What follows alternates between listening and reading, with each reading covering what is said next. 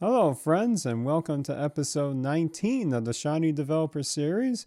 My name is Eric Nance, and I am so happy that you joined me for this episode. This one's an exciting one because you've heard me say in previous episodes that if you're getting into Shiny and you're trying to level up your skill set, this is really one of the best times to be doing it. You've heard some excellent guests in our previous episodes that have been authoring some great materials on leveling up your Shiny skills. And the guest today is on that same thread, so to speak, and it is none other than RStudio's chief scientist, Hadley Wickham, the author of the soon to be published Mastering Shiny. In this episode, you're going to hear us talk about the origins of Shiny from his perspective and get some of his advice for just starting out with Shiny. And for those that are already familiar with Shiny, we're going to talk about some great lessons with debugging, how to level up your skills, and best practices for seeking help and contributing to the Shiny community. Well, let's not wait any longer. It is a real thrill to share with you our interview with Hadley Wickham. Well, hello, friends, and welcome to another exciting episode of the Shiny Developer Series. And I am absolutely thrilled to welcome for my guest of this episode, Chief Scientist at RStudio, Architect of the Tidyverse, and many other accolades that you probably know about. I'd like to welcome Hadley Wickham to the Shiny Developer Series. So, Hadley, thank you so much for joining me today. Yeah, thanks for having me, Eric. Absolutely. So, certainly many in the community, I alluded to it earlier, know you best of your contributions to the Tidyverse and many contributions before that. But not many might know about your involvement with the early days of designing Shiny. So first, maybe in your own words, why do you think Shiny is so important in the art ecosystem? And then maybe you could elaborate a bit on how you were involved with the early days of Shiny development. Yeah, so I don't remember exactly where this fit in the sequence of of Shiny development, but I remember Joe and I were in San Francisco together, and we visited a bunch of kind of like big internet companies like Airbnb and Pinterest and places like that. Mm-hmm. And one thing that came up kind of again and again with our discussions with data scientists is how like the struggles of like turning what the data scientists were kind of working on into like dashboards that other people in the company could use. And a very common pattern, at the time, and I think it still exists today, is that the data scientists would like do the thing, and then they would turn it over to the web development team to make the dashboard. And then there's a lot of back and forth explaining what everything means and how it's supposed to work, and it takes a long time to get on the web development team schedule. And like 6 months later, you finally get the dashboard, and then by the time it's up, like it's basically out of date Yes. already. And Yes. this is kind of coming up a very common struggle a lot amongst lots of people. And I think that really um, that kind of really drove the need for Shiny. Like, how could we give our developers the ability to create, compelling web applications that they can then use to surface what they've been working on? Mm-hmm. Great. Yeah, that's great to hear that backstory. And certainly, I mean, for me personally, it's been a huge revolution in my workflow, and it's enabled so many opportunities that, as you alluded to before that, we would always have to hand off these different stages of the analysis to another team, and there might be, gaps in timing, gaps in understanding. But now, with the data scientist or statistician involved in that end-to-end process of developing these applications, it's been a huge win in collaboration across multiple industries. And you even alluded to the book, which we'll get to, but my industry of life sciences is one of the biggest customers of Shiny. Yeah, So yeah. certainly, we even had Joe Chang give a keynote at our first R and Pharma conference, and he was genuinely surprised by all the workflows we were fitting Shiny in. So we are very much appreciative of that. Yep. We've also had, I know we've had like at least two people have like thanked Joe and said like, you've saved me like several $100,000. Oh, We absolutely. were like, we were like looking at hiring a company to do this, and I just started playing around with Shiny, and then like over a weekend, I like created the app, the basic app that we needed. It's really Yeah, cool. it's truly amazing. Yeah, both the time and the money, and frankly, the collaboration enhancements are just immeasurable in my book. Yeah. So speaking of books, I was, of course, extremely excited when I heard that you were authoring Mastering Shiny. So maybe you could tell us a bit about the backstory and what inspired you to author the book. Yeah, so I guess Joe is one of the victims of my book writing advice, which is like writing a book is, I think it's quite simple. Like all you need to do to write a book is like write for like an hour or two every morning. And Hmm, that's the secret to how I've written so many books like that. Like that's all you need to do. interesting. It turns out that that advice, like I've given it to a number of people and no one has managed to use it successfully.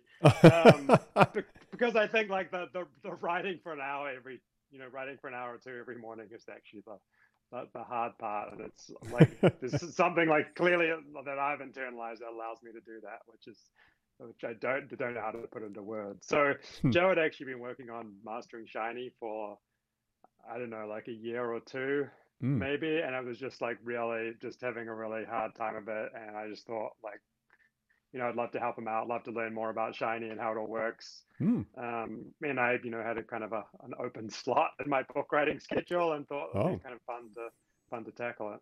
Wow, that's certainly an interesting set of circumstances, but it's also maybe a unique time for you where you're writing about a concept or a package here or a workflow that certainly, like we alluded to, you've been involved in kind of the early genesis of it, but it sounds like you were learning more about it as you were writing the book, and that's pretty fascinating as well. It's a Yeah. great way to learn.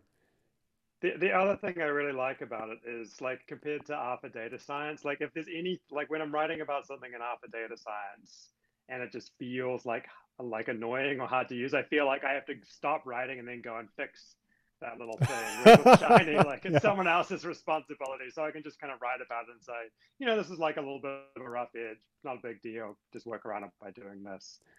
Which was, I've also filed a bunch of issues and did a number of little pull requests to Shiny, but just nice to have that to kind of write it. It is nice to like write about someone else's work, and just that distance is I don't know. I found that really enjoyable in the writing process. Yeah, I did notice some activity in the issue trackers for not only Shiny, but also some of the extension packages like Shiny Test and others. So I knew you were definitely learning and seeing some issues along the way. So that's great to have that Yeah, collaborative development on multiple fronts. And you alluded to earlier, obviously, your previous efforts in authoring, like, of course, R for Data Science and Advanced R. And as I've been reading Mastering Shiny in the early web form, I have seen themes, at least from my opinion, where you're taking learnings or concepts from like how an R for Data Science is really about the analytical workflow, the data science pipeline, and then from yeah, advanced R, it is certainly coming from an engineering, going inside R, how it works perspective. So, how do you think something like Shiny blends those two different frameworks together, in your opinion? yeah. I mean, Shiny. I think. I mean, I kind of think about like there's at least I sort of bucket it in my mind a little bit differently to you. Like I think of Okay. advanced R as being about like programming. Okay. Like how do you like write like how does R work as a programming language and how do you do stuff? Mm-hmm. And then you've got like R packages, which is more about like software engineering. Like Oh, how do good you point. write Mm-hmm. big like big bodies of code that like work and maintainable and can kind of grow over a longer period of time. And Sure. then you've kind of got the data science side and like Shiny kind of touches on all of them. Like you're using Shiny, primarily to do data analysis. You've got to learn about this new like programming framework of Mm-hmm. reactivity, and then you've also got like because Shiny has been so incredibly successful, people are like writing bigger and bigger apps. And Yes. then so you also need to learn like a little bit of software engineering so that as your app gets bigger, it hopefully like the pace of development stays constant. Hopefully, maybe if you're lucky, it actually increases as you get better at it, Mm-hmm. rather than like decreasing over time, which I think is the big like if if you're like working on a coding project and it just gets like slower and slower and slower to do anything over time, I think that's a sign that there's like something wrong with your kind of software engineering process. And that's kind of like one of the things we see a lot in with Shiny apps, like people make these incredible apps, like we've all been surprised by like how far that people have been able to go to make these really useful apps, and then we look at the code and we're like, oh my god, like what are you doing? That's which is not, it's not like the fault of the, like, it's like a testament to like you don't know that much about software engineering, and you've created Yes. this incredibly useful thing, but it's really difficult for us to kind of look at it and say like, this is what you need to improve, because it's like, you need to like go back to kind of step one. And so that's hopefully like one of the goals of this book, is to give people those skills so that you can start off with a simple app, and it gets more and more featureful and complicated over time, but it doesn't become this kind of like unmaintainable nightmare where like you don't understand like whether your change, where the one reactive ends up firing 50 other things. What's going wrong? Yeah, I can. I'm certainly laughing from past experience. So I was one of the early adopters of Shiny, and my first, I would say, major app. It was exactly the trap that you just alluded to. I built all these different things together, and this was even before modules became a thing, which I'm sure I'll hit on a little bit. Yeah. And trying to network all that together is just a nightmare. But more importantly, I could not instill like what my philosophy was to other collaborators, or frankly, even the future me. So it's certainly a lot of these principles that don't come natural right away, but once you adhere to them, it's a better product and it's a better experience for sure. So we can all sympathize with those things. Yeah, and like I don't want to like, you don't want to feel anyone to feel bad about like the quality of their code, because like the only way you can write good code is to write like a lot of bad code, and that's exactly what I have done. Oh yeah, I remember you said that in one of your previous presentations. Exactly. Yep. Hopefully, we can just skip you a few steps, so you get into good code without going quite so many dead ends. Yeah, absolutely. So, yeah, let's maybe dive into a little bit of the structure of the book. And one theme I want to touch on first is you do a great job of talking about, what are the best ways to get started with Shiny. Certainly, there are resources about it, but it's great to kind of see a kind of recipe-driven approach to how you create your first app. But my question to you is, as somebody who's getting involved with Shiny maybe for the first time or have basic familiarity with it, what are some of the expectations you think users should have before they embark on this journey as compared to maybe getting into, say, the Tidyverse analytical workflow or things like that, in your opinion? I think probably like the two things to me, the two biggest differences are probably like you're going to have to learn reactivity, which is like this fundamentally different programming model. And like it absolutely takes a while to get your head around. Yes. Like I still, things still surprise me, and I have to like do little experiments or just ask Joe why it works that way. Sure. And then I think the other part of it, which is another area where you can just like, there's just so much to learn, is like user interface development. Like how do you actually make an app that other people who are not experts can use effectively? Right. And I don't get into the book at all, because that's just this huge topic, but yes. really important. And but thinking about that and learning a little bit about that, I think really helps make your apps more effective.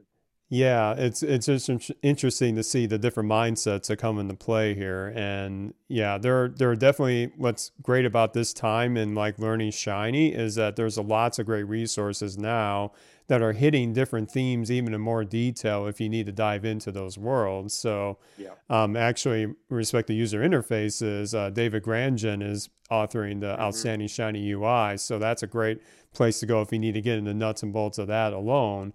But when I first started Shiny, the only resource we really had was the Google mailing list where Joe and others are frequent, and that's how we were trying to learn. So it's a much different time now.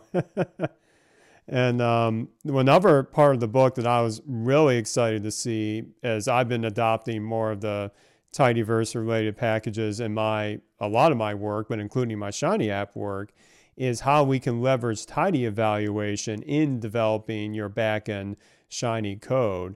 And you touch on a couple of great concepts that I didn't really articulate well in my head before, is that within tidy evaluation, you have these constructs of N for E and V variables, and then these more of the data variables. So maybe you could elaborate a bit more to our audience what that means and how that fits into like using tidy evaluation with Shiny.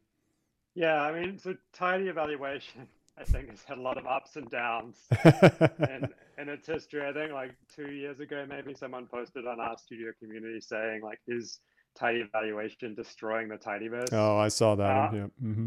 I think part of the challenge was like it was so obvious to us like the theory behind tidy evaluation was kind Mm-hmm. of correct and gave us a lot of power, but it's taken us a very long time to kind of crisply explain like what do you need to know to actually learn it and to use it. Sure. And I think what it's come down to now, I think what kind of captures why it is so difficult at first is this idea like we use the word variable to mean two different things.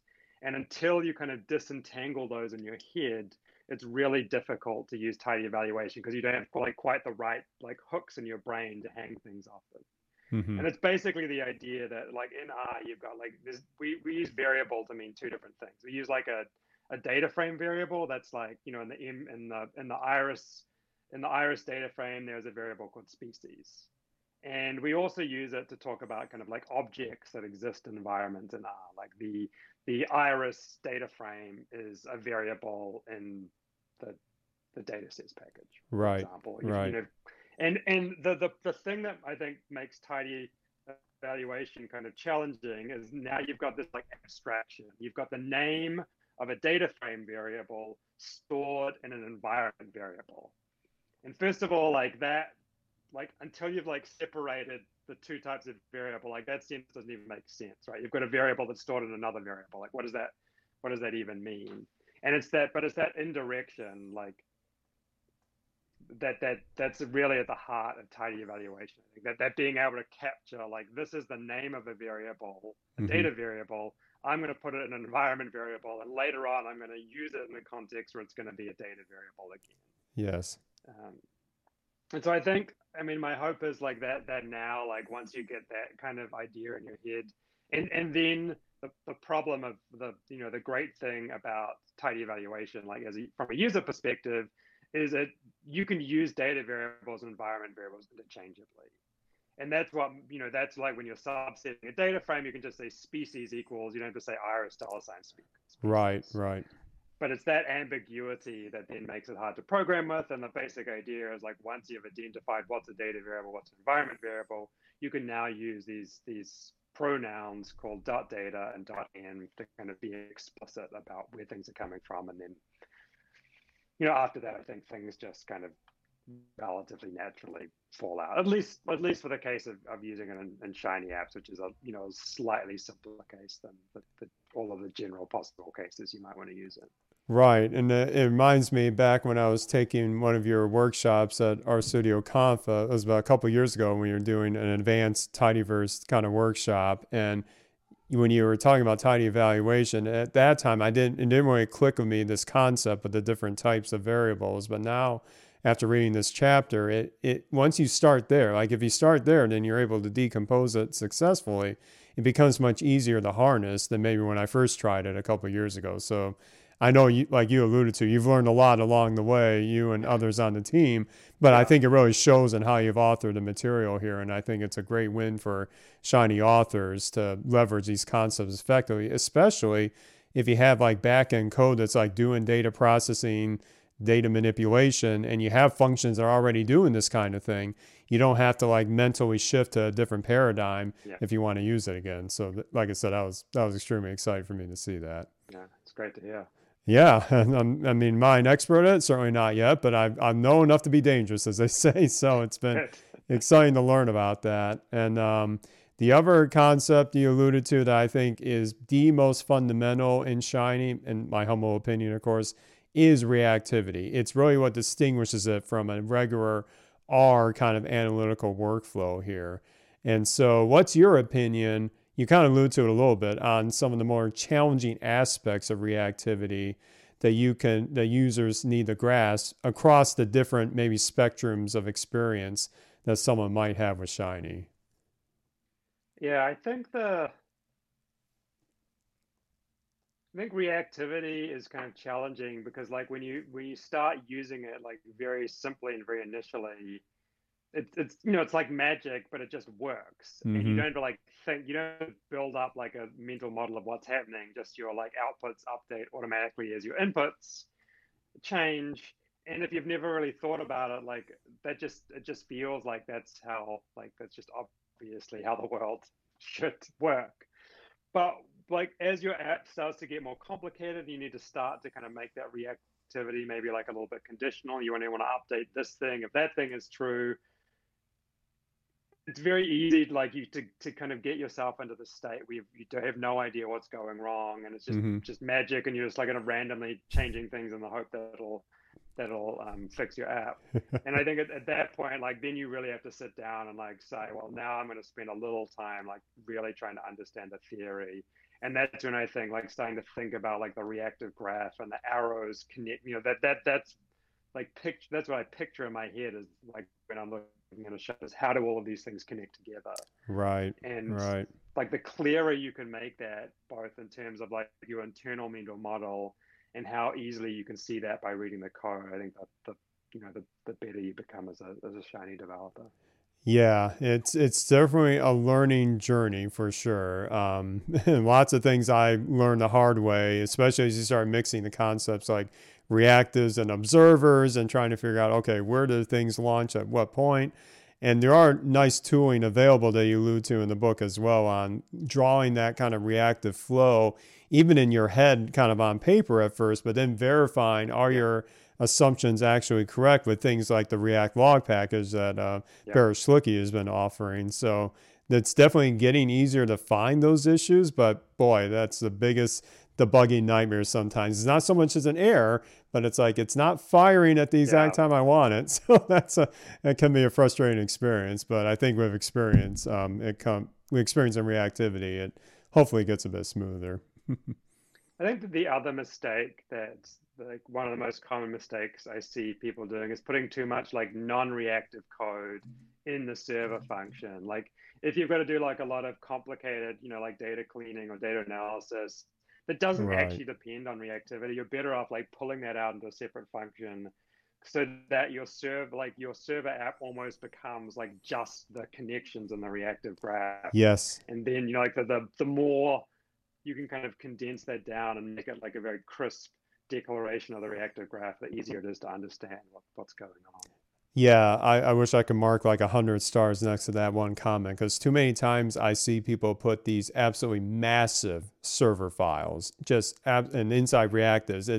It's so hard to decompose like where the problem really resides. Where if you can factor out that back end logic and dedicated functions, then it's much easier to just debug at those points when you need it, but then to rule out if that's a problem or not.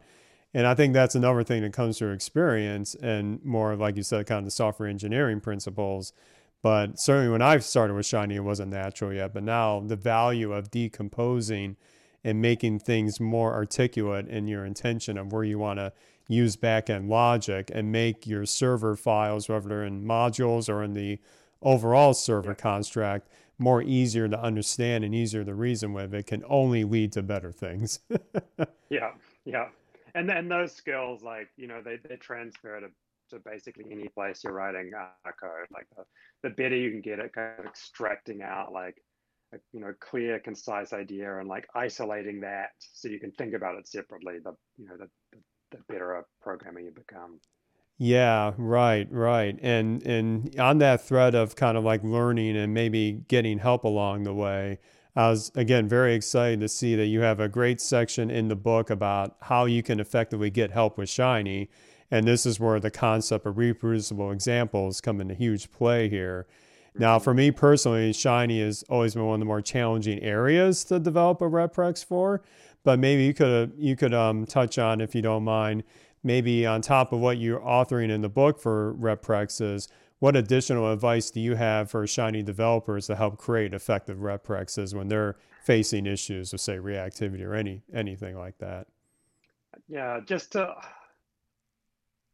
I think just to emphasize that, like to me, like the reprex is the tool that I use. Like if there's a problem, Hmm. you want to like isolate, like figure out exactly where the problem is. Yes. And like the more you can kind of like throw stuff away to get to like the heart of the problem, the easier it is going to be to figure out like what's gone wrong. Hmm. And like as the author of the app, like you are more suited, you can do that more easily than anyone else because you kind of know what's going on. Whereas if Sure. you want someone to help you and then you give them like 1,000 lines of code and like one of those lines is a problem, like it's really difficult to figure out what's going on. And Absolutely. it's going to be frustrating when you make your first reprex. Like it's kind of slow and annoying, but it's like it's absolutely a skill. You get better at it over time, and then just it makes it easier for other people to get help you. And then you discover like 90% of the time when you make a minimal reprex, you're like, oh, now I know what the problem is. Like it's obvious now. Right. Like you don't need any like sophisticated programming knowledge. Like once you've got down to the heart of the problem to recognize like what's gone wrong. And that's why like everything we do, like always, whenever we have a problem, it always starts with a reprex and trying to like narrow it down to the smallest amount of code.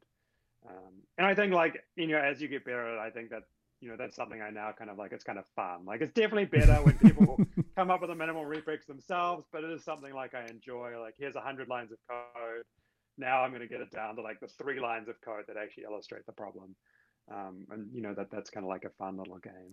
Yeah, the learning journey that I'm on is as I develop these apps with say 5, 10, maybe 20 modules inside, and they're all kind of networking with each other, passing things back and forth. That when something goes wrong in one of them, how I can isolate it to like maybe that one specific module, but find the best way to do a reprex that cuts off the fluff that it doesn't need Yeah. if I want to post to say RStudio community or somewhere else.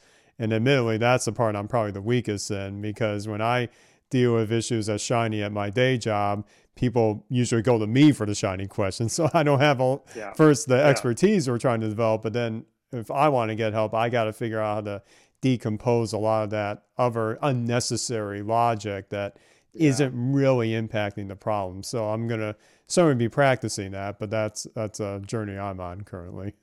But I think that also helps you, like as you do that more, like you'll get a better sense for like when you start designing something, like there's a little voice in the back of your head, like, am I going to be able to like debug this later? And like, could I make the design a little simpler? There's a Right. lot, I forget where this comes from, but there's a kind of a saying like, it's always harder to debug code than to write code. Interesting. Mm-hmm. So if you write code that is like you at your smartest, you're not going to be smart enough to debug it. So you have to like, you can't like write code at the peak of your abilities because you won't be able to debug it. You've always got to like kind of claw it back a little bit. So if something goes wrong, there's a little intellectual headroom for you to deal with it. Yeah, that I had a situation with a colleague yesterday. We were debugging a Shiny issue, and I think he was very smart in how we got to that piece, but then trying to decompose why something wasn't firing.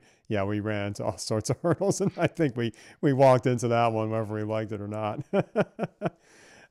So a couple more things I wanted to touch on is from a developer perspective, what we're seeing now, especially in the industries that we see Shiny prevalent in, is that we're often working with multiple teammates on even a single Shiny app as they get bigger complexity.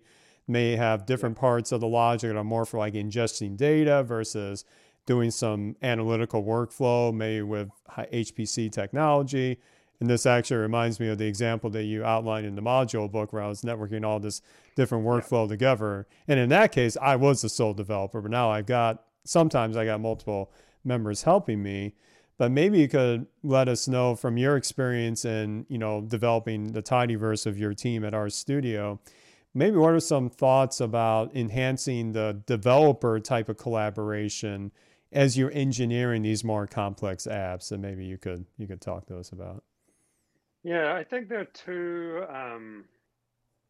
two things that feel particularly important to me. The one is like trying to like decompose things as much as Mm-hmm. possible and then just having a few kind of connection points between them so that people can work like largely independently on different parts at the same time, and Hmm. you know that they're only connected between these like few ways, so it's relatively easy to like iterate on one thing and not break everything else.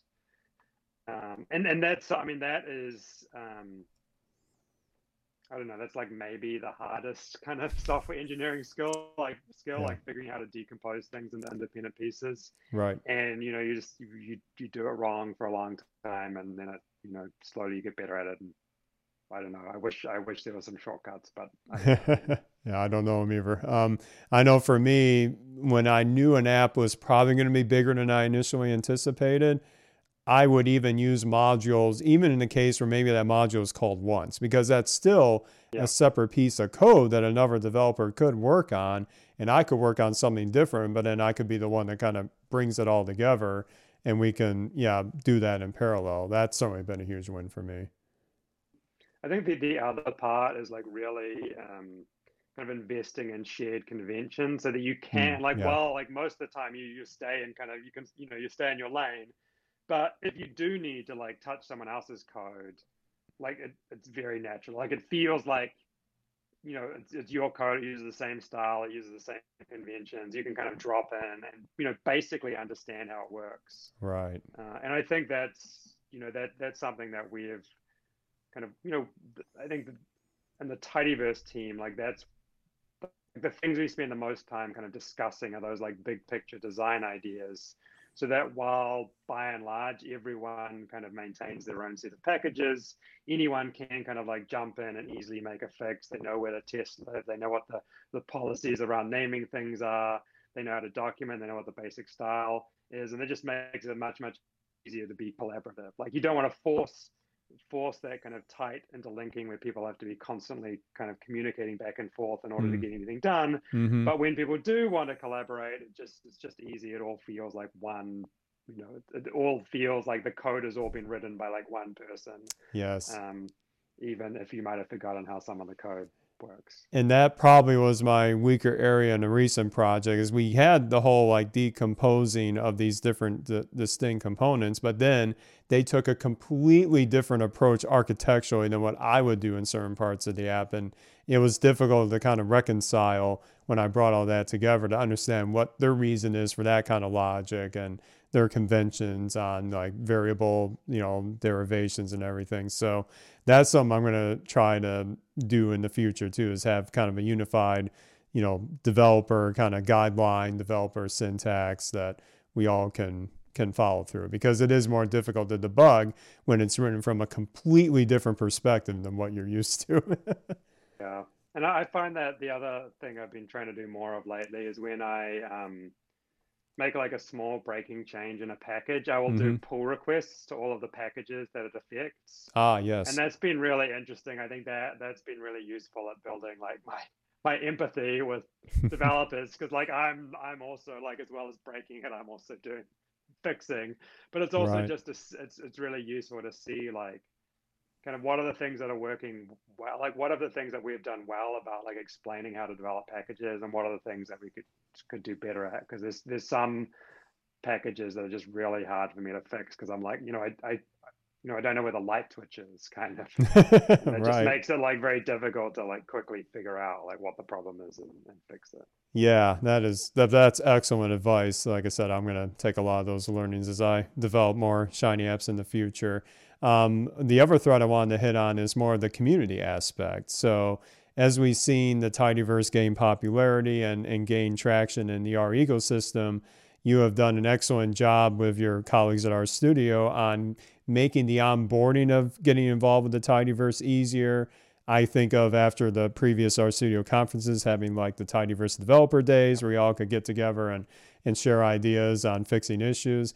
But the Shiny community, I think, is also gaining a lot of traction as well.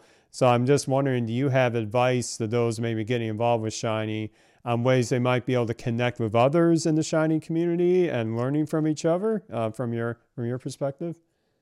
Yeah, that's interesting. So I think Shiny, yeah, there's sort of a, I think one thing that's different with Shiny is like how quickly it feels to me like the ecosystem of packages around Shiny has grown. Like, Absolutely. there's like, you know, dozens, from, more than like dozens, 50, 60 packages that like more that they kind of build on Shiny in some way. Yeah, you should see the description file, one of my bigger apps that probably has like 45 packages and more than half of them are Shiny related. Yeah. Yeah. So I think that somehow that makes it a little like the tidyverse. There's sort of a much kind of like stronger like locus of control that's kind of centered like around my team. Mm-hmm. Whereas I think Shiny is much more diffuse. So Yeah. yeah, so I think that that's sort of interesting, and I don't know what like probably ask what we could what our studio we could be doing to kind of bring that community together and to keep people talking to each other. Discoverability pretty quickly becomes a problem. Like maybe there is a package out there that will really help you solve the problem you're working on, but how the heck do you find it? And Yeah. on the kind of flip side, like as a package developer, like what should you be doing to market your work? Since you've put all this time and effort into it, how do you help people actually discover it so it can help them? Yeah, it's a big issue, but I'm certainly doing my part with things like this developer series to highlight some of these. But certainly, I'm only one person, so hopefully others will be along that journey. But I know I benefited from the networking I've gone to various conferences that I've maybe they were industry specific, but also just putting things out there of like example apps and certainly what our studio has done with the Shiny contest has been a huge benefit Yeah. as well. So you got to see how people are blending these different other packages together. Then you can kind of see unified themes on ones that are appearing maybe more common than others, and you can kind of grok them. What are the ones that you think you should be investing in? But it is, I won't say a wild west, but there can be a bit of variation in what these packages are doing. So you definitely need to have a more honed in on perspective and make sure it's useful for the project you have. But from my experiences, the community has been very welcoming. They love when Yeah. we report issues. They love when we can contribute pull requests to enhance a package. And I've certainly done that for a few of them. So I hope it just grows over time. But I think it's an exciting journey to be on for sure. Yeah, and I found that like, there are a few packages they talk about in the book, and basically whenever I start using a package, I discover like a lot of little things that kind of bug me, and some of them, spark like 10 issues or something, and the Sure. developers were like really happy to kind of dig in and fix them, which is awesome. Yeah, and I know that in now I'm in a particular industry where I have to keep a lot of things close to the vest, so to speak. But as we start to build examples that mimic real world usage, that's when we get the opportunity to do more networking with other developers and share our ideas and maybe for future enhancements. And certainly, yeah, I think we all can benefit from that. So I guess to kind of wrap things up here, the book is still in progress, but what's your expectations for when it will be finished and in the hands of in paper form? So the goal is to like finish it next by the end. Well, the goal was to finish it today, but I did not make that goal. So Oh, today, the really? goal is Oh. to finish it next Friday. So that basically means like I'm kind of done with the all the big picture writing. Okay. Then it goes over to O'Reilly for all like they start assembling the book and making sure all the images are the right size and do a bunch of proofreading and stuff. So I think it's like probably under 6 months away Hmm. now. Hopefully, I think probably 3 to 6 months away. I would imagine before you can like get a physical book in your hand. Sure, sure. And then the content on the website is basically done. So Yeah, if well, you if you've been waiting to start reading it until it's finished, wait no longer. well, I'm one of those people. I'm an early reader, so to speak. So it's been great to see the evolution of the different sections in place. And yeah, it's been I mean, as a kind of an aside, the open publishing model that started with things like R4DS has been so helpful to the R community. So I'm so thankful that you followed that same principle here, so we could kind of see the development in action and Yeah, comment on ideas as you were reaching out to the community on authoring certain sections. I know you would reach out on Twitter sometimes and say, "Hey, I'm authoring this section. yeah, Any advice?" So that's really been benefiting everybody, I think.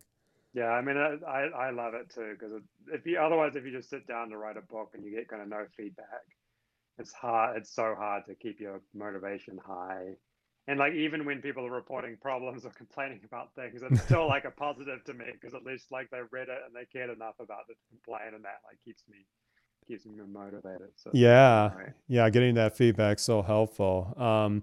So I guess one last kind of question to the Shiny audience is: do you have some last bit of advice on top of course, reading Mastering Shiny of how users can kind of level up their skills as they start to transition from like that basic familiarity Yeah. to developing more complex, applications?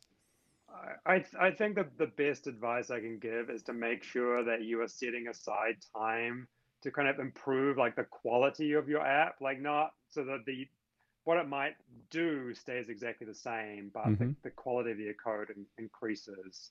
And like making sure that like you understand why that's important because it increases it allows you to keep the pace of development up over time, and then also selling it to like your boss or whoever, like I'm going to be working on this.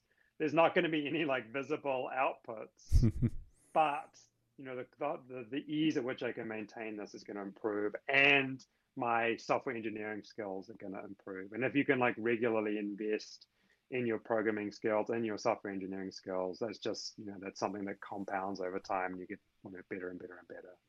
Yeah, well, that's an excellent way to wrap that piece of it up. So, in closing, if anybody wants to get in touch with you, either about the book or about anything else, what's the best way they can get a hold of you? Twitter and Okay. GitHub.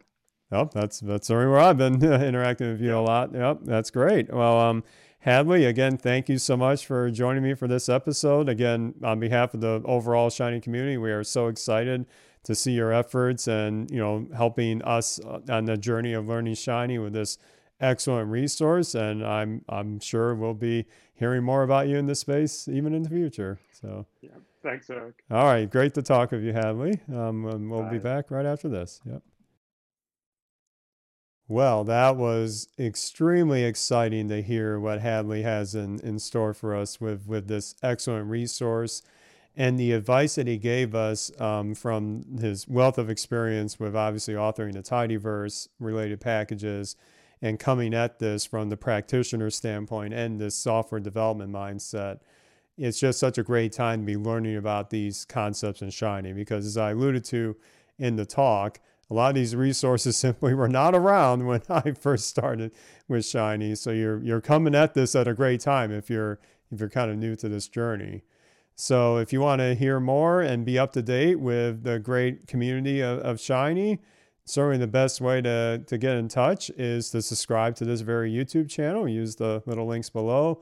And all the resources that are mentioned in each of our episodes is posted on our official website of shinydevseries.com. And also keep an eye on RStudio Community. We'll have some posts there in the near future as these episodes are being published. And I have lots of plans for future guests this year, and you'll be hearing about that across all the spectrums of Shiny development, and it'll be really exciting. And of course, I'm going to be continuing my live streaming efforts, so I kind of learn out loud with all of you and try some fun projects. And certainly I might do some more on that little fun racing initiative I've been a part of. So, okay. So once again, feel free to get in touch with me. I'm on Twitter at the Rcast.